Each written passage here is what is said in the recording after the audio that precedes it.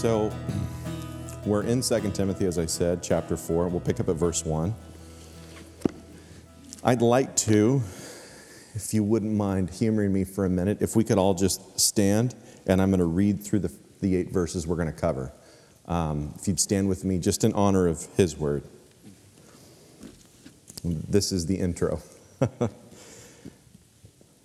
I solemnly charge you in the presence of God and of Christ Jesus, who is to judge the living and the dead, and by His appearing and His kingdom preach the word. Be ready in season and out of season. Reprove, rebuke, exhort with great patience and instruction. For the time will come when they will not endure sound doctrine, but wanting to have their ears tickled, they will accumulate for themselves teachers in accordance to their own desires, and will turn away their ears from the truth and will turn aside to myths. But you, be sober in all things, endure hardship, do the work of an evangelist, fulfill your ministry. For I am already being poured out as a drink offering, and the time of my departure has come. I have fought the good fight. I have finished the course. I have kept the faith.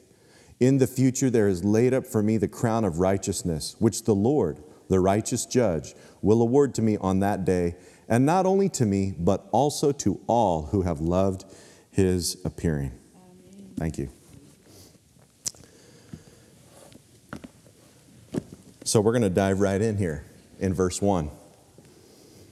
And I've got points, but they're pretty much going to come right out of verse 1 pretty successively, but you can apply them to the rest of this passage in the first 8 verses. I say here 4 things stand out to me. Yes, 3 points. Let's look at verse 1 more time. I solemnly charge you in the presence of God and of Christ Jesus, who is to judge the living and the dead, and by His appearing and His kingdom. Did you see the 3 points that stood out to me? Do they stand out to you? I mean, I solemnly charge you, but in the presence of God and of Christ Jesus, to judge living and the dead, and by His appearing and His kingdom. It's just pretty weighty things. And as it's been said many times, we have good reason to believe this was the last letter that Paul penned right before his death. And his death came at the hands of none other than Emperor Nero. And it's interesting, as you go through Acts, it was Paul's desire to make it to Rome, and it was his prayer that he would be given an audience by the emperor and his court. Paul, fully understanding, realizing what that might well intend, to have an audience with Nero, a man who we know from history would later on use Christians as a scapegoat for the plagues and ills that fell on the Roman Empire. Kind of sounds a little reminiscent. Here's your first point, recognizing God's presence. Right out the gate here in chapter 4, he solemnly charges Timothy, recognizing God's presence. I have stories, but not as many as some of our older shepherds who've lived longer than me. So pardon me if I'm repeating something you've heard before, but I can't get it out of my head, and Lord willing, I never will. Growing up, another story of Jake's growing up, I remember when my dad needed to settle a matter with my brother and I, either because we were arguing with each other, that never happens among brothers, right? Or trying to come to the bottom of, get to the bottom of something. We come bringing something to my dad, and he's going, hang on, what actually was said, what was done? And he would say this to my brother and I, fairly often, and more often as we got older. I don't know what that means, Dad. He'd say, tell me the truth, nothing but the truth, the whole truth. And then he'd say this, so help you God. Everything, I'm like, okay, all right, I got it. But the moment he invoked God's name, it changed the air of the room. It changed the feeling and the attitude, at least for myself. My dad would invoke God's name, and he did it intentionally to recognize God's presence. And he said more than once, you might be able to pull the wool over on my eyes, but you won't be able to pull it on his. And as we've heard here, oftentimes, And I believe God said this to Cain, be careful, your sin will find you out. Now, Paul's not writing to Timothy because Timothy's a sinful man, but he brings a very weighty word. He invokes God's name. He reminds Timothy, God is with us right now. As I write this to you, he is the judge, and I'm already getting ahead of myself. Paul recognized God's authority and presence in his life and in Timothy's. He recognized Timothy is a man after God's heart. Jesus lived the same way. Here in John 17, verse 1, Jesus spoke these things and lifting up his eyes to heaven. So imagine Jesus with his disciples. Have you ever been with someone who in the midst of talking with you, they just immediately translate from talking to you? There's no break. It's just a seamless conversation. And now they're praying to the Lord. This is what Jesus does. He prays, Father, the hour has come. Glorify your Son, that the Son may glorify you. Further down in verse 18, as you sent me into the world, I also have sent them into the world. Can we see how this is being repeated again through Paul's life? As you've sent me, Lord, so send I Timothy. And we know Titus and many others. For their sakes, Jesus prays, for their sakes, I sanctify myself. I set myself apart. I consecrate myself to what? To God's holy purposes. This is before Jesus went to the cross. He knew what it meant to sanctify himself. That they themselves also may be sanctified in truth, set apart to God's truth. I do not ask on behalf of these alone, and I love this part, but for those also who believe in me through their word, which speaks to you and I this morning. Jesus had you and I on his mind when he said these words to the Lord. And the reason I point this out is our awareness, our recognition of God's presence truly makes all the difference. It really does. What did Moses say? And this verse reference isn't there, but we've been going through the Torah, right? We've seen Moses say, I think it was in Exodus, if your presence doesn't go with us, I don't want to leave this spot. Everything about his presence. It's kind of in a similar way, although not nearly as profound, living my life with my wife. It's not enough for me to get a letter from her. I want her presence. And when she goes for days or a week at a time, every once in a while where she's not home, it changes the mood. The home's not the same without mom. My life's not the same without my wife. Our lives are not the same without Jesus at the center of it. It makes all the difference in what we believe, in our worldview. It makes all the difference in the decisions we make. When we live recognizing that Jesus is right here with me. He's here with me. I'm looking at this. I'm thinking about this. Or I'm fascinating or pondering something. He's right there in my thoughts. He's right here next to me. Lord willing, he is upon me to do what I can't do on my own. Proverbs 3:6 tells us, in all your ways, acknowledge him. He says, all our ways, acknowledge him. That is, put him at the forefront because he is. And the promise comes with a blessing, and he will make your paths straight. It's a lot like the other verse. Delight yourself in the Lord, and he'll give you the desires of your heart. Why would he do that? Because our desires are in him. When we acknowledge him as first and foremost, truly the Lord and Savior of our lives, he makes our paths straight. Why? Because his path is our path. This is how people ask, and I have asked myself many times, how do I walk by the Spirit? Practically, well, how do I do this? Here it is.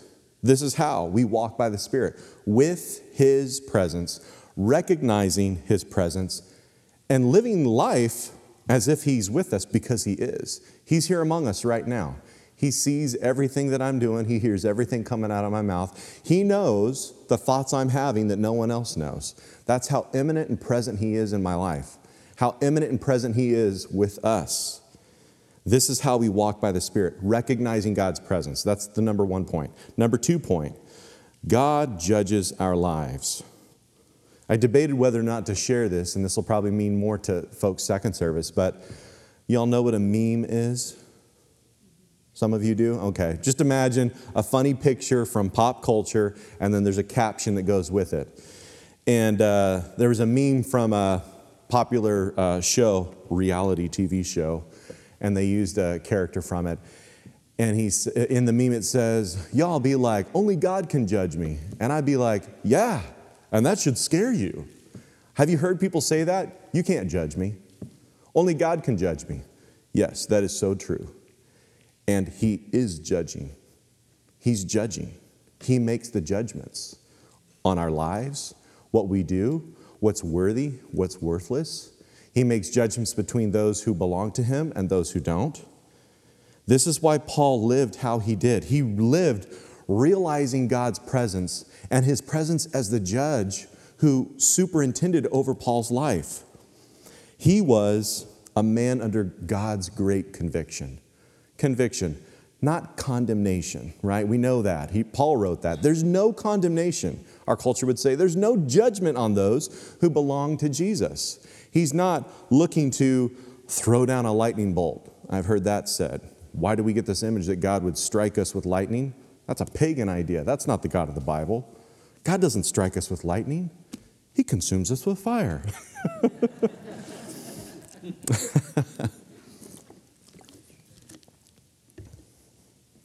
In 2 Corinthians 5:10, Paul writes, we must all appear before the judgment seat of Christ.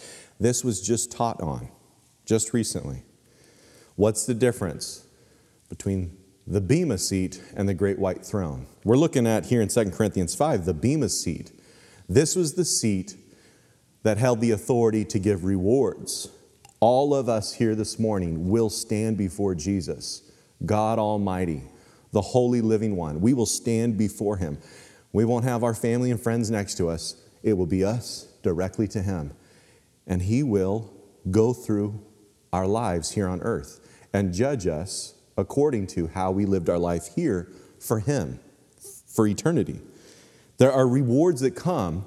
I mean, guys, what do we do with each other? We're made in His image. We reward each other, especially growing up with children. Don't we reward our kids? God is the perfect rewarder. And in Hebrews, He says, you must, if you ask, come seeking Him, you must believe that He is, again, recognizing His presence, and that He's a rewarder of those who seek Him. He says, so that each one, in 2 Corinthians 5:10, so that each one may be recompensed for his deeds in the body. Right here, this body. According to what he's done, whether good or bad. And like Peter and John, amazing. I go back to this so often in Acts chapter 4. Jesus has already come and done His ministry, gone back to the Father. Holy Spirit has come down in power on His church and continues to clothe His church with power to do His ministry in the world. And Peter and John are brought before the Sanhedrin. That would cause a lot of people to tremble and shake. Very powerful people. I mean, as they've seen, they have the power even to judge people, unfortunately. Contrary to Mosaic law, they would still try and judge people to life and death matters. That being said, in Acts 4, being brought before the Sanhedrin because they taught and then healed a man in Jesus' name. The Sanhedrin thought they'd done away with this Jesus guy. No, far be it. No way. They heal this man, and again, their concern is not, wow, this man's healed. Wow, God's presence is among us. They're so self-centered. They hate Jesus so much, they're here to interrogate these men to put an end to this. And they interrogate them, they beat them. And in reply to the Sanhedrin's abusive interrogation, they didn't give in. Because they didn't feel pressured by powerful people. There's a lot of powerful people in this world. There's a lot of pressure mounting. Why didn't Peter and John cave? Because they lived with Jesus as their judge. So it wasn't like, you're off the hook. It was, my concern is not the Sanhedrin. My concern is God. They will do what they need to do. My concern is following, being obedient to the Lord Jesus Christ, because He is the judge of the living and the dead. They were under strong conviction. But it also gave them peace, because no matter what happens, they saw what happened to Jesus. He said, the servant's not greater than the master. What they did to me, they'll do to you. But it also goes on, as we see in Jesus' life, what happened to Jesus, he has given us the same power of resurrection. You want to take my life? Okay. I remember growing up, my dad saying, what's the worst they can do? They can't kill you and eat you. And I'm going, well, yes, they can. It's called cannibalism. The point is, and we've said it, it's like the worst you can do is kill the flesh, as the scriptures tell us. But have awe and holy reverence to the one who can condemn the body and the soul. He's the judge. Live your life in that manner. And here's your third point. As we look here in just verse 1, Paul recognizes and looks forward to Christ's appearing. And we're going to see this again come up in verse 8. It was in college, I remember, when I began to, spiritually connect the dots. I'm like, there are Christians I've seen who are on fire, and then there are others who, they go to church, they have their Bible, they might even do Bible studies, but when I talk to them one-on-one, they just seem lackluster. It's kind of like they do this, and then there's the rest of their life. And it was an epiphany to me and a conviction to me going, I don't want to be like that. The attitude is, yes, I'm a Christian. I prayed to receive Jesus. Now, can I get on with my life? I think we've all lived like that at some point, even if it was for a moment. Instead of recognizing God's presence, recognizing and remembering He's our judge, and remembering He is coming soon. He's coming soon. Do we live with that anticipation? We don't pray to receive Jesus to feel like a good person. We don't pray to receive Jesus to become part of the church. We don't pray to receive Jesus to become a Christian. We pray to receive Jesus because we trust in Him, what He has done, and our hearts are filled with gratitude. Why? Because if it weren't for Jesus, I would have to face God in His wrath for my sin. That should make us, come before the throne with awe and trembling, but with great reverence. God Almighty came down and took on the filth of my sin and paid the ransom for my sin. He took God's wrath on Himself, so I don't have to. Do we live like we actually believe that Jesus is coming back soon? We're here in a fellowship, we talk about it all the time. All the time. But sometimes we lose sight of it even as we say it and we think about it. Think about it. I'll pose an obvious hypothetical that you've heard many times, but I want to pose it again. If you knew Jesus was coming back at some point this evening, what would you do today if you knew He was coming back this evening? Is there anything that you would change? Now, remember, Jesus is the example, right? So Jesus knew His moment was coming. So we don't see Jesus fervently, or I should say, in a frantic, trying to do as many good things as He could.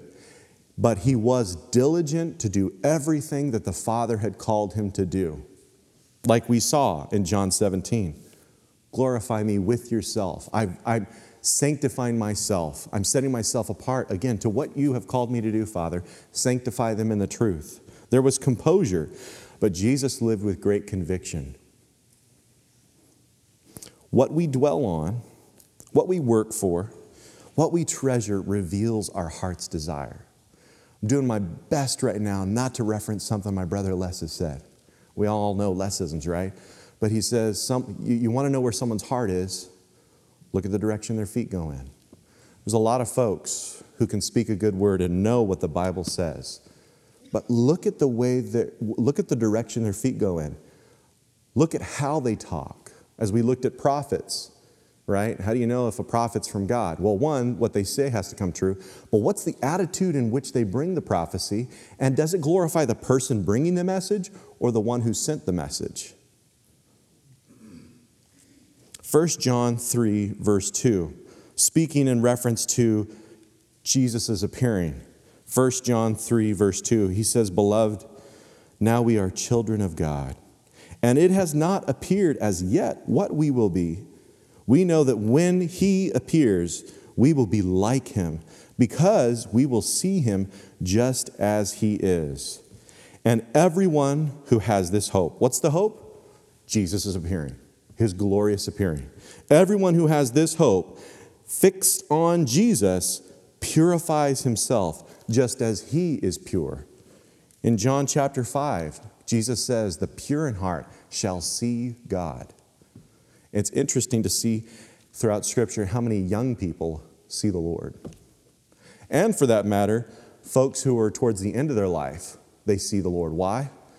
Children have this innocent purity. They're not perfect by any stretch, but they have an innocent purity. And then you see people who have followed the Lord and they get towards the end of their natural life and they see the Lord. Why? They have a perspective of reality. They know, you know what? This flesh really is fragile. It's feeble. This won't last. And now they're not. It's a lot harder to live just caught up in the mundane and the crazy and the rigorous of now when you know what is to come is on the doorstep. You're walking up to the door where you're going to finally meet Jesus face to face. That's the third point, preparing for his appearing. We've got recognizing God's presence, God judges our lives, and preparing for his appearing. What do our lifestyles and choices and goals right now reveal what we're preparing for?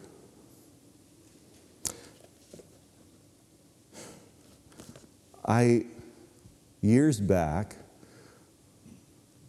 when it was just Judah, my daughter hadn't been born yet, I remember looking at him, and he couldn't even hardly walk yet, let alone form words. And I remember looking at him, having all these desires for my son.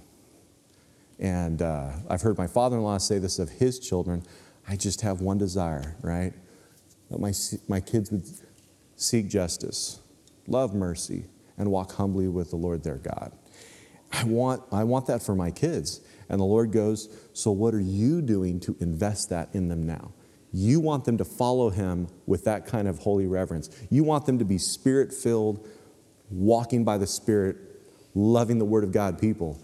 What are you doing to model that in your life? Look at verse 2 with me. He says, Paul writes this to Timothy, preach the word, be ready in season and out of season. Reprove, rebuke, exhort with great patience and instruction. I remember looking at verse 2 for years going, in season and out of season? What, is that like ministry is like summer and winter, or like which season are we talking about? And I knew it didn't mean that, but I tell you what, youth ministry down in California, when summertime rolls around, summertime down in California for youth ministry is not the time you pull back, that's when you pour it on. Why? You've got all this time with kids who don't have school anymore. You're doing everything you can to spend as much time with them as you can, to share God's word, to love them, to build them, encourage them, build relationships. And then summer ends, and what happens? It comes into the fall season, all the festivities. I come up here, and it's interesting. I come up here, and I realize, man, so many youth ministries, it's like they go into hibernation mode when summertime comes around. And this isn't to condemn anyone who does that, because I also learned, a lot of people, like once they graduate, they split. They get out of town. You're like, all right, summertime, we're going to do ministry with the young people. 5 people show up. You're like, where's everyone else? It's summertime. We should pack the house out. Well, they want to go enjoy summer with their families. Man, I tell you what, summertime up in the Northwest, I've learned there's a lot of excitement and a lot of anxiety. We gotta live. We gotta do all our living in 3 months, because the rest of the year, we're out of season, man. I'm checked out. Later. All that to say, Paul and Timothy followed Jesus' example to preach the word in season and out of season, which means literally when it was convenient and when it wasn't. When it was convenient and when it wasn't. Without sharing their name, I had a brother back in spring of 2020. I got laid out with a kidney stone that took up the better part of February for me. And I wasn't feeling good, to say the least. And they came on their day off, someone who's in full-time ministry, and they came on their day off to come pray for me, pray with me. Come to my house, and I'm barely put together right now, but when you see me right out of bed, it's not a pretty sight. And they came and loved me. They valued me. And that spoke a lot to me. One, I felt loved. Two, and just as equally as important, it modeled to me what it means to value people. We see Jesus doing that. Paul is telling Timothy these things, but Timothy, as we saw in chapters before, if you were here in September, I've been teaching through 2 Timothy. Paul modeled this. So Timothy's reading it. I'm imagining every time Timothy reads this letter, and 1 Timothy, he's got snapshots, clips, videos in his mind of all the things that he saw Paul do that Paul wrote to Timothy. He taught it and he modeled it. These guys, Paul and Timothy, were goal-oriented. They had a singular focus as well. And their goal was sharing, teaching, and proclaiming the gospel. It was the gospel, nothing but. Pure and simple, the gospel. What did Jesus do in preparation for the cross? Why did Jesus come? We've heard a lot of Christianese answers, and we know what I'm talking to people here who are Bible students. You know what the Bible answer is. Why did Jesus come? What did Jesus do in preparation for the cross in order to go back to the Father? Here in Mark chapter 1, verse 14, after John, that was Jesus' cousin, John the Baptist. After John had been taken into custody, Jesus came to prison to visit him. No, he didn't. It says Jesus came into Galilee doing what? Preaching the gospel of God and saying, the time is fulfilled and the kingdom of God is at hand. Repent and believe in the gospel. Turn away from your life of sin. Receive the gospel, the good news of God. In verse 21, later on in Mark chapter 1, they went into Capernaum, up in the northern part of Galilee. And immediately on the Sabbath, Jesus entered the synagogue and began to teach. Now, we know what follows after that. The light of the world comes in and starts speaking the light, revealing the light of God's glory in that synagogue. And what happens? One of those dark little boogers called demons pops up, right? Starts calling him out. And Jesus says, silence, quiet. And he calls that demon out. What was Jesus doing before he worked a sign, cast a demon out? He was teaching the gospel of God. And then in Mark 1:38, Jesus said to them, this is funny, after he's been doing these signs and wonders, Jesus says to them, let us go somewhere else to the towns nearby, so that I may preach there also. For that is what I came for. What did Jesus come for? To preach, teach, fulfill the gospel. And the gospel, we all know, is the life, the death, the burial, and the resurrection of Jesus. He came preaching it. And at, you could say, the midpoint of the Gospels, he started to disclose to his apostles or disciples at the time, the Son of Man must suffer and he must die. This is in fulfillment with what the Scriptures have said. In Mark chapter 2, verse 1, when Jesus had come back to Capernaum, and this is, by the way, right after he had just healed a leper in verses 39 through 45. He told him, after he healed the leper, go to the priests, go through the Mosaic law, present your offerings as the law says for someone healed of leprosy. But do not go tell people who I am and what happened here. What does the guy do? He goes out and tells everyone. Then Jesus comes back to Capernaum after going to these cities, these towns, preaching the gospel. Several days afterward, it was heard that Jesus was at home, Simon Peter's home. And many were gathered together so that there was no longer room, not even near the door. People showed up. The news of this rabbi is busting the seams throughout Galilee, so much so that all the hoity-toity Pharisees and scribes and Sadducees down in Jerusalem, you know, the epicenter of spirituality and all the commotion, they come up. They're like, who is this guy? Some of my people have left me and they're coming to meet this guy. Who's shoving me out of the way? There's some jealousy building up and curiosity, because there are people that they've seen healed and they're going, what's going on here? It says here at the end of Mark 2, verse 2, this throng of crowd is around so much that there wasn't even room near the door. What was Jesus doing? He was speaking the word to them, in season and out of season. Jesus taught here, Jesus preached here, Jesus proclaimed here. What was he doing everywhere he went? He was preaching the gospel. He was teaching God's word. And verse 13 of Mark 2, Jesus went out again by the seashore. So this is on the heels of healing the man who was the paralytic on the pallet, right? He gets lowered down through the roof. Raise the roof. The roof comes down. He heals this paralytic. And then after that, what does he do? Then he goes out by the seashore. He's walking the Galilee, and all the people were coming to him, and he was teaching them. Teaching, preaching, proclaiming. Why was preaching and teaching the gospel so important? Because Romans 10:17 says, it's hearing by the word of Christ that saves.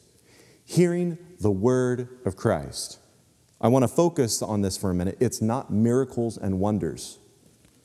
Miracles and wonders don't save people. Lazarus was raised from the dead. How many times have we heard Pastor Rick say this? Only to have to die again. We're all like, wow. Lazarus goes, really? Mark chapter 8:11, the Pharisees came out and began to argue with Jesus, seeking from him a sign from heaven to test him. Sighing deeply in his spirit, Jesus said, why does this generation seek for a sign? Truly I say to you, no sign will be given to this generation. See, the signs and the wonders simply followed and validated the word of God, lowercase and uppercase. His signs and wonders validated what the scriptures had foretold. His signs and wonders revealed who he is, the word of God. John chapter 1 talks about that. 1 Corinthians 2 verse 3, Paul writes, I was with you in weakness and in fear and in much trembling, and my message and my preaching were not in persuasive words of wisdom, but in demonstration of the Spirit and of power, so that your faith would not rest on the wisdom of men, but on the power of God. When Peter and John healed that man in Solomon's portico in Acts chapter 4, and they're brought before the Sanhedrin, it says, the Sanhedrin looking at them they realized they were uneducated men, but they also recognized these men had been with Jesus. Too often, we're looking for people who are great speakers. Like TEDx, if you've seen that on YouTube. People who have this gift to orate, to teach, or to speak. But what is the substance of the message they bring? If it's not the Word of God, think about how important it is to your life. Consider that. Jesus taught in season and out of season, when it was convenient and when it wasn't. Paul, when it was convenient, when it wasn't. He tells Timothy, you've seen me live my life this way. Remember what our life is for. What have you been called to? I have a letter in my office, and ordination, schmordination, whatever. But I have the letter above my desk of Rick's. He had Brian Martin read it for my ordination, and I have it above my desk because the words they're out of 1 Timothy. It's a charge. What is your calling? What is your calling? This came up in our home group. By the way, home groups. If you're looking to get plugged in and just have more stimulus in your faith, I'd encourage you to check it out. I know that my wife and I have been really encouraged by the time we've had in our home group. That being said, the question came up. Prophets. Is it okay to say I'm a prophet? It's interesting. People refer to Rick and Les as Pastor Rick and Pastor Les, but you don't hardly ever hear them refer to themselves in that way. Why? Because the title isn't the issue. The issue is, what did Jesus call them to do? What did Jesus call our shepherds to do? What did Jesus call our staff to do? They don't go around with a badge like, this is who I am, with their position. We get to know them on a personal level. Paul is not telling Timothy, make sure to wear your pastor badge. Make sure everyone in that church knows you're a pastor. He says, do these things. Who you are is based on, we judge each other based on what we see each other doing. Timothy didn't go around flaunting his ability or calling to be a pastor. He went serving in the model that was given to him by Paul, serving out of humility with great diligence. And going back to Jesus as the example, because again, that is where Paul comes from. What did Jesus do? based off of verse 2, he reproved. He reproved his disciples. He rebuked demons and hypocrites. And Jesus exhorted people regardless of ethnic, spiritual, or cultural background. Remember the woman at the well? I think it's John chapter 4. She's a Samaritan, and as we find out, living a life of infidelity and immorality. Jesus exhorts her.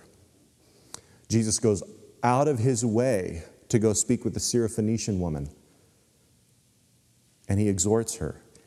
He comforts her, he speaks into her life, and he exhorts her. He goes out of his way. Now, I've been thinking about this just because of what my life looks like. And it's like, does that mean I need to just day in, day out, wherever I have a shred of a second to go preach the gospel? Remember, there were times Jesus pulled away. And in Mark chapter 1, the gospel's getting preached. Miracle signs, wonders are busting loose, and everybody's looking for Jesus. And his disciples wake up to find him in the house, and they're like, where is he? They go looking for him, because Jesus got up early in the morning before anyone else got up to go pray and be with the Father. And there were many people that Jesus didn't heal. That man in Acts chapter 4, Jesus walked by him during his time on earth. He saw that man. That man had been sitting there for years. Jesus didn't heal him. Why? Because Jesus said in John 5:39 through 40, I think it's 5:39 through 40. Correct me. I only do what I see the Father doing. He only did what the Father told him to do. There are going to be a lot of demands and pressures on your life. There are on mine, on my wife, unfortunately, more and more on our kids. And this isn't even in my notes, but I'll tell you this. We need to encourage our kids to know how to read Jesus' word and walk by his Spirit, because the pressure of this world is so heavy, kids are looking for a way out. If you know what I mean. The greatest cause for suicide in youth, ages 10 to 21, is not depression anymore. It's anxiety. Why? Their minds are torn in a million directions. I got to do this, I got to do this, I got to do this, I got to do this. I remember a kid I went to high school with, guy was a 4.2 GPA student. I'm like, how do you get above 4.0? I can't hardly eke out a 2.8. I signed my name, I show up to class, I never do homework. But, C's earned degrees. Not true. Work is unto the Lord, students. I learned that better in college. But I remember this friend who, the guy was in every sport. He lettered early on. He had all the badges. I mean, he was the epitome of success at high school. A year later, he went to a private Christian school, one that I looked at. I met up with him. He wasn't a part of a church. He dropped out of school. The guy was an underwear model. I'm like, what in the world? The guy was burned out. He was burned out because he took on too much, because he didn't know how to hear the Lord speak into his life. He read about Jesus. He went to church. He was a good church boy.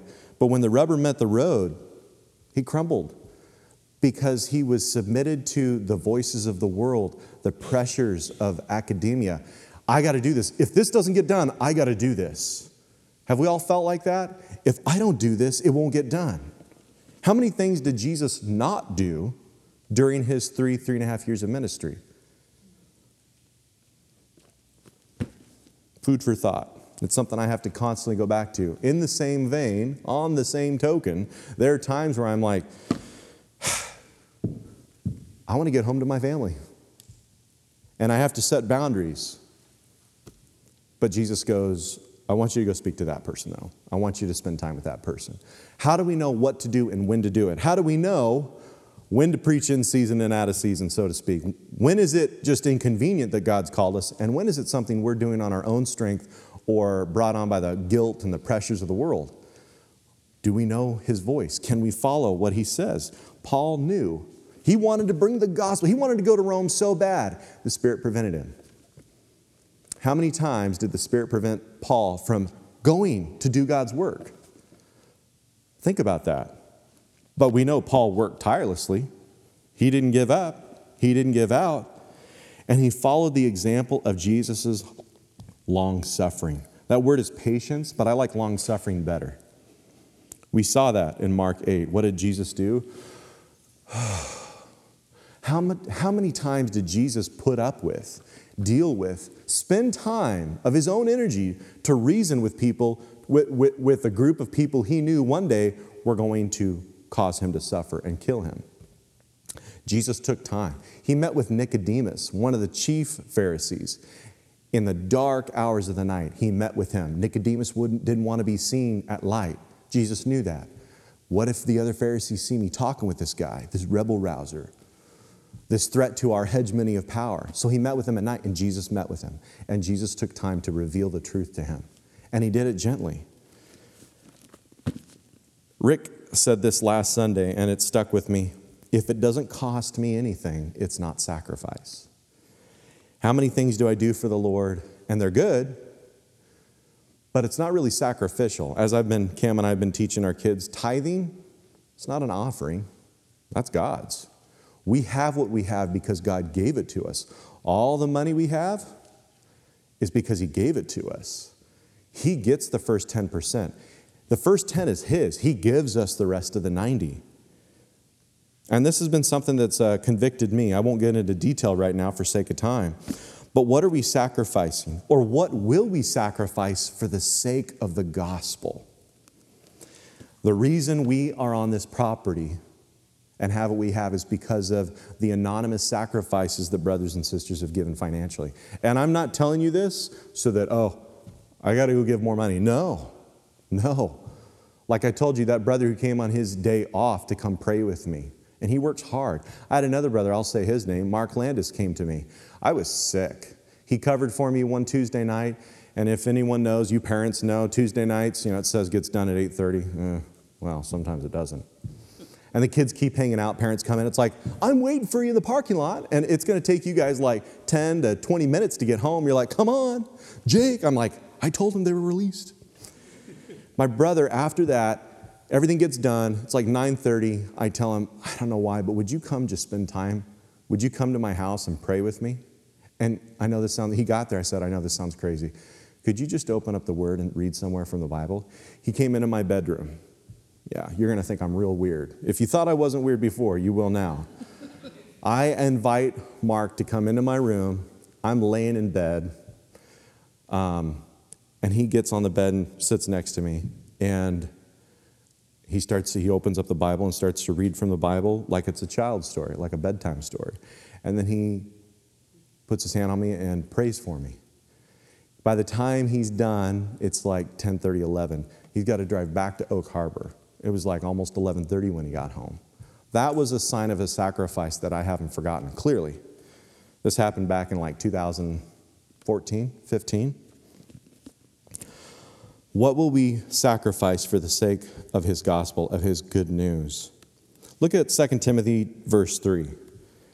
After all this, Paul says, because the time will come when they will not endure sound doctrine, but wanting to have their ears tickled, they'll accumulate for themselves teachers in accordance to their own desires, and will turn away their ears from the truth and will turn aside to myths. Now, Rick did a prophecy update from this section, I think, earlier this year, and he gets into some of this stuff deeper than I am this morning. So I encourage you to check it out. There's some really good stuff in there. But at the risk of repeating some things, I don't know. Let me tell you this week, there have been so many times I wanted to go and listen. What did this pastor say? What did this teacher say? And God goes, nope. What did I say? What am I giving you, Jake? So I pray this is fresh for you as it's been fresh for me. Paul refers here, for the time will come. What time? Chapter 3, verse 1 says, realize this, that in the last days difficult times will come. Paul warned of trying times. Jesus promised, in this world you will experience trials and tribulations. But he doesn't stop there. Be of good cheer. I have overcome the world. Paul warned of these trying times when people won't endure sound doctrine. Sound doctrine. They won't endure it. Literally, to endure. By the way, endure here in verse 3 is different than the word endure in verse 5. And I'll show that in a little bit. But the word here for endure literally means listening, receiving, reading, from God, His Word, on a repeat basis. It's putting up with, it's enduring instruction, discipline on a regular basis because of its sound doctrine. Sound means healthy, nutritious, beneficial doctrine, teaching, instruction. I mean, that is why it's so encouraging, and the Lord reminds us all the time. Look at all of you here. How many people have slept in this morning? How many people have woken up early to go do something else? You chose out of Sunday to come here, to be together. Why? Because you know this is good. This is it. This is where it's at. We know this is the good stuff. 1 Timothy 4:8. For bodily discipline is of little profit, but godliness is profitable for all things. If we rid ourselves of God's word and we abandon the fellowship, the gathered assembly, as we read about in Hebrews 10:23 through 25, we will look for other things to satisfy our hearts. If He doesn't satisfy, if He doesn't fill up the void in Jake's heart, Jake will go find other ways and other things to fill it. What does it say here in verse 3? Wanting to have their ears tickled, they'll accumulate. Some of your Bibles might say heap up for themselves. Teachers, speakers, orators, gurus, sages, in accordance to their own desires. Invariably, we will heap up teachers that tickle our fancies, speakers that satisfy our sensations, and media that muddies our minds. Isn't that true? If you're on social media, how many times have you found yourself scrolling? And it's like a drug. You're like, okay, I got to stop. How much time have I wasted? This is not beneficial. I'm going to stop. It's about to come. Jake, I need you to take out the trash. Okay, I will. It's like growing up my mom. Jake, take out the trash. I will. You've been saying you will for the last 3 hours. You haven't done it. And it just sucks us in. And then when you're done, it feels like someone's sucked life out. Why? Because it's happened. Look at how much time I've wasted here. What benefit and fruit has it lent to my life? All of us have talked. More and more of us are like, I don't watch the news anymore. Why? Man, it fills us with nothing but anxiety, stress. It doesn't build us up like God's Word does. French philosopher and mathematician. More than French fries and fried foods comes out of France, fortunately. Mathematician Blaise Pascal rightly said, there is a God-shaped vacuum in the heart of man which cannot be satisfied by any created thing, but only by the God, the Creator, made known through Jesus Christ. If we don't satisfy ourselves on His bread, His Word, something else will. In November, a November article from 2018 out of Newsweek, they reported this. The number of witches in American practicing Wicca religious rituals increased dramatically since the 1990s, with several recent studies indicating that there may be at least 1.5 million witches across the country. A Trinity College study conducted in 1990 estimated only about 8,000 Wiccans in the U.S. We went from 8,000 in the 1990s to 1.5 million in 2018. But the increase here, they go on to say, has been led by a rejection of mainstream Christianity among young Americans. When they say young, they mean millennials, my age. I'm like on the very oldest age. Basically, people who were like 35 to 25. Rejecting mainstream Christianity, as well as, and it coincides with a rise in occultism. With 1.5 million potential practicing witches across the U.S., witchcraft, based on these numbers, has more followers than the 1.4 million mainline members of the Presbyterian Church. If we won't walk and talk and learn from Jesus, we will with the devil. Journalist Julie Roys writes, Wicca has effectively repackaged witchcraft for millennial consumption. No longer is witchcraft and paganism satanic and demonic. No.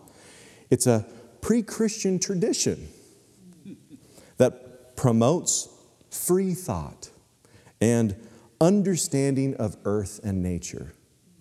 Look at the world we live in. How much energy, how many speakers, icons, news, wherever you go, do you hear all this elevation of the earth? We need to do this for Mother Earth. I remember hearing Mother Earth a lot growing up. And have you noticed the growing validation? Here's the other thing, and I mentioned this last time we were in 2 Timothy. There's a growing validation, confirmation, affirmation through movies, shows, and news being given to intelligent life elsewhere. Again, look at your media. See, what we don't realize is the more we feed on this stuff, it desensitizes us to it. And we start to pick up on the verbiage. Without even realizing it, our behavior begins to change because there's already been a change in some way, shape, and form in our belief. Our behavior reveals where our hearts are at, what we truly believe. What our worldview is based on what we believe and what we think and dwell on. What are we thinking about based on what we watch, read, listen to? There's a growing fascination and validation of intelligent life in the universe. Aliens help us explain away God's existence.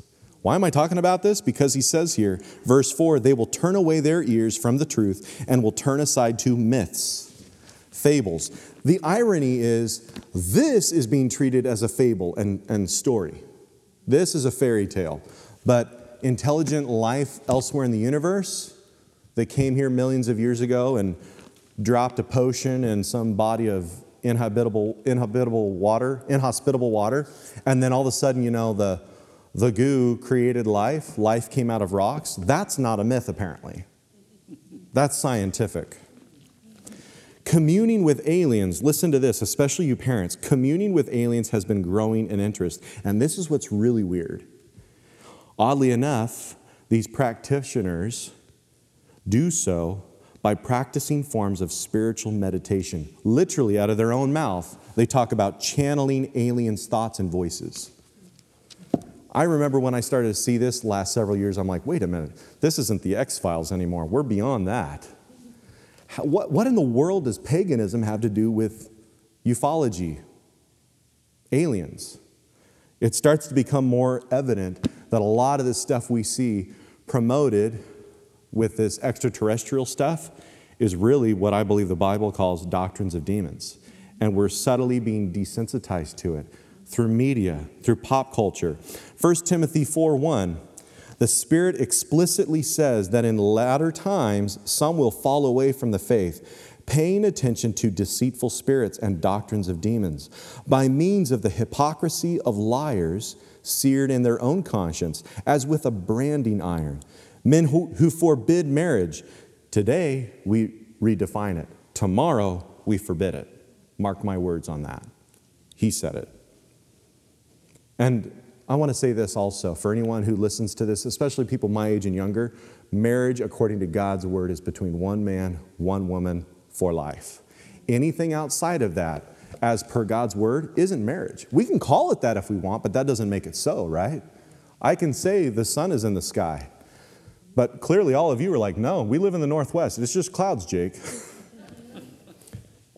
He goes on and says in 1 Timothy 4, verse 3, they advocate abstaining from foods, listen to that, which God has created to be gratefully shared in by those who believe and know the truth. There is, and I'm going to step on some toes here, it's not my intention. There's an agenda behind today's veganism. I know that. I say that confidently. Now, can you love Jesus and be a vegan? Absolutely. Absolutely. I think there's one place in the world I could survive being a vegan. It'd be India. Man, their flavors out of this world. Veganism's not the issue any more than money's the issue. That's not the issue. It's what it's rooted to. It's what motivates it. Our veganism today is rooted in idol worship, where animals are even more important than human life. And we consider humanely slaughtering and eating a chicken or a cow more valuable than killing an unborn baby. I rest my case. Verse 4 out of 1 Timothy 4. For everything created by God is good, and nothing is to be rejected if it is received with gratitude. For it is sanctified, it's set apart, it's made holy by means of the Word of God and prayer.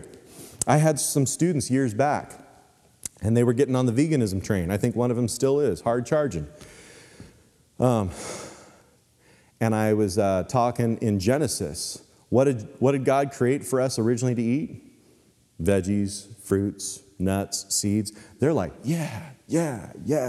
Then we got to Genesis chapter 9.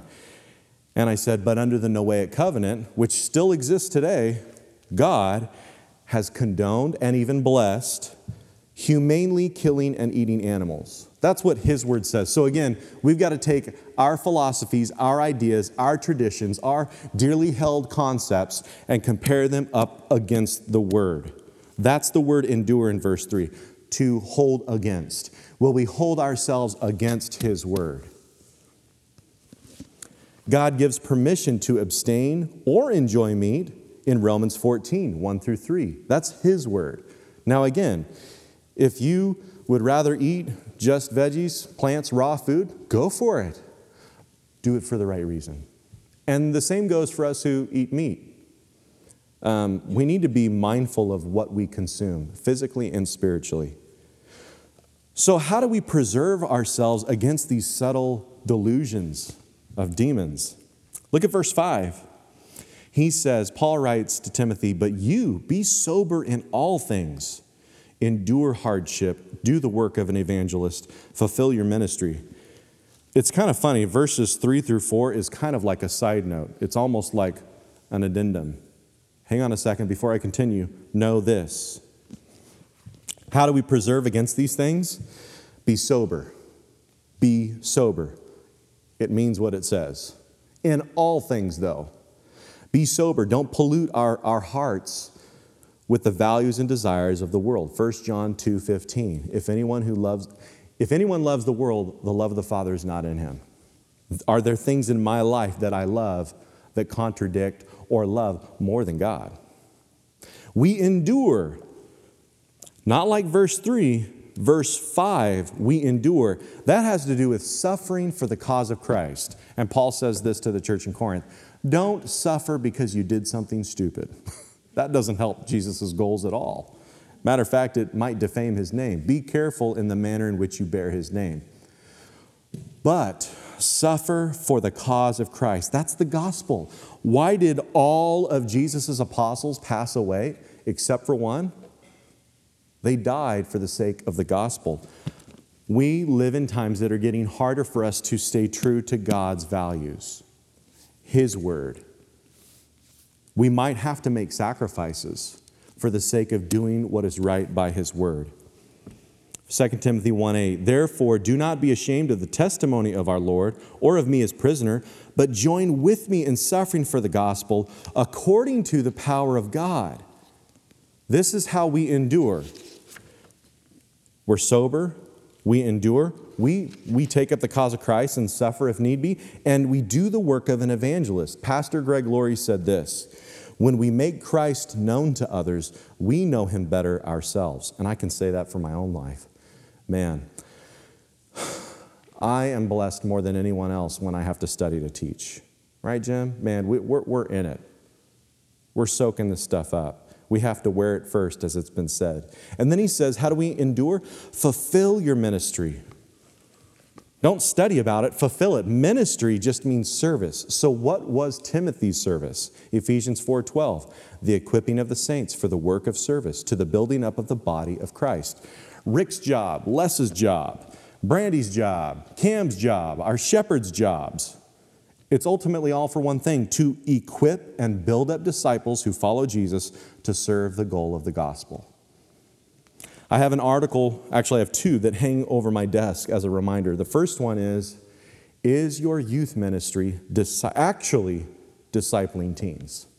If all it is the flash in the pan and smoke and mirrors, and you've got throngs of students coming out, and Jake, you bring a powerful word, and wow, there's so much sensation stirred up, But if they're not actually being equipped, practically shown day in and day out, in season and out of season, what it looks like to follow Jesus, all of it's for naught. I've seen many youth ministries just, or the lives of those kids once they graduate and they leave the youth ministry, they go into the world because they haven't been formed, they haven't been modeled, they haven't been shown what it looks like to follow Jesus. The other article I have says, Pastor, don't change the gospel. Don't change the gospel. Paul was convinced, I'm not going to come in eloquence. I'm not going to speak like some great orator. I'm going to come pure and simple in God's word by the demonstration of the Spirit of God. Now look at verse 6 with me. Verse 6. He says, I am already being poured out as a drink offering, and the time of my departure has come. I fought the good fight. I finished the course. I've kept the faith. That's a goal I have in my life. I don't know how much time I have left, but based on human recollection, I got a lot of time left, should he decide. That's a goal I have. Bible scholars agree. This was Paul's last letter before he was executed. A drink offering was not foreign to Hebrew disciples. They understood it. It was part of the Mosaic law. You see drink offerings come up in Exodus chapter 29, verse 40 through 41, Leviticus 23, verse 13. And pastor and Bible scholar David Guzik sheds more light on the Roman culture that Paul wrote this in. There was also a Roman idea here. Roman meals were ended with a libation, a sacrificial ritual to the gods. A cup was taken of wine and it was poured out before the gods. In this sense, Paul was saying, the day of my life is done. The meal of my ministry is just about over. And I'm being poured out unto God. Again, Paul was modeling to Timothy what it meant to sacrifice for the glory of God's gospel. Paul's gospel message of Jesus reached all the way to the upper echelons. Imagine, I've got an audience with the emperor and his court. And that would be the final thing, that big thing that would happen before Paul had his head lopped off. Sometimes the glory comes at our own sacrifice. Often it does, actually. And the interesting thing, and I think we can all agree, I believe Paul felt a sincere sense of release. I'm there. He sees the finish line. He's almost there. He's not dreading it. I know what that feels like. I remember being in high school, and every so often we get timed on the mile run, and I hated it. I was a lot healthier back then. I hated it. I'm compared to, Jose over here, who's like 5'6" and 115 pounds soaking wet. All of his muscles in his legs. His lungs are the size of a greyhound. I'm like, this is depressing. I don't want to run with this guy. But it's funny how, as I got on my last lap around the track, my speed increased. Why? I couldn't wait to cross that finish. It was done. It was done. I think Paul was sprinting his heart out to the finish. Paul faithfully fought for Jesus' gospel. He diligently labored the harvest of souls, preparing for Jesus' coming, for his appearing. Verse 8. In the future there's laid up for me the crown of righteousness, which the Lord, the righteous judge, will award to me on that day. And I want to say this to all of us. And not only to Paul, but also to all who love his appearing. It might be hard for us to say, yeah, I've got this crown waiting for me. But let's just let God's word say it. All who love Jesus' appearing, what is our reward? We know that we get the crown of righteousness. We long for that. We aim for that. Our life's pursuit is for that purpose. And there are two types of crowns mentioned in Scripture. One belongs solely to the King of Kings. Only Jesus gets to wear that one. But the other is a victor's crown. We talked about it here. The seat of Christ. I believe, no, it's not here in this verse. But it's called the Bema seat. And those who believe in Jesus are presented at the Bema seat. This victor's crown goes to those who finish the race of life. Paul played by the rules. Over there in 2 Timothy chapter 2, he mentions these metaphors. Verse 4, soldier. Verse 5, an athlete. Verse 6, a farmer. And he played by the rules. Like a disciplined athlete, he fought the gospel, for the gospel, and he abided in God's word, keeping Jesus' commandments. John 14:15, Jesus said, if you love me, keep my commandments. There are rewards for serving Jesus, absolutely. And like any athlete, we should want to obtain those. If you go into a sport, hopefully your goal isn't just to, get by. Hopefully there's an inspiration, a goal in entering that athletic competition. We should want to obtain as many crowns as we can. But to what end? Again, if everything we do is based on our best efforts, then we fail to realize and receive the power of God's grace. Here in Revelation 4:10, the 24 elders will fall down before Jesus who sits on the throne and will worship him who lives forever and ever, and will cast their crowns before the throne, saying, worthy are you, our Lord and our God, to receive glory and honor and power, for you created all things, and because of your will they existed, and because of you they were created. I think Rick joked about this. How do we throw crowns and just keep on throwing them? Because it says whenever they praise, they throw their crowns. Maybe there's like a supernatural conveyor belt. You throw the crown and you're like a kid, like at a bowling alley. Whew, strike every time, and then you wait for the ball. Hang on, Jesus, another strike for you. Yeah. I think it's like kids. Kids with their dad and their mom, little kids. We're going to be loving it. We're going to be laughing and singing and loving his presence together on a continual basis. Like a child who receives gifts and rewards from their parents because they honored and obeyed their parents. The child delights in using those gifts to honor the parents. I've shared stories about that. I didn't have any money. My dad would give me money. Why? So I could go get him a Christmas gift. What if I told you you have the power to give God a birthday gift? Kind of like the 3 wise men. They came from the east to meet Jesus and present before him these gifts. And the greatest gift you could ever give that would bless his heart is your own. Second only to that is walking with Jesus through life, joining him in sharing his good news with those you meet, giving all the glory to the gospel of Jesus. Let's go ahead and stand here. I want to share something. Worship team, you can come up. I've shared something repeatedly as I've taught through, because it's just been repeated to me over and over in 2 Timothy. 2 things stand out. The vital imperative of God's word. I read through 2 Timothy, being a guy who teaches the word with our students and has had some time to do it, and boil it down, it's like, read, be in the word, preach the word, live by the word, the word, the word, the word.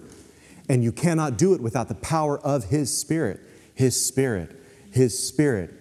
Jesus taught with authority because he worked and lived and walked in the power of the Holy Spirit. Without the Spirit, we would have no written word, 2 Timothy 3:16 through 17. The Holy Spirit has inspired this that we have this morning. And without the Word of God, we wouldn't have the gift of his Spirit. John 20, verse 20.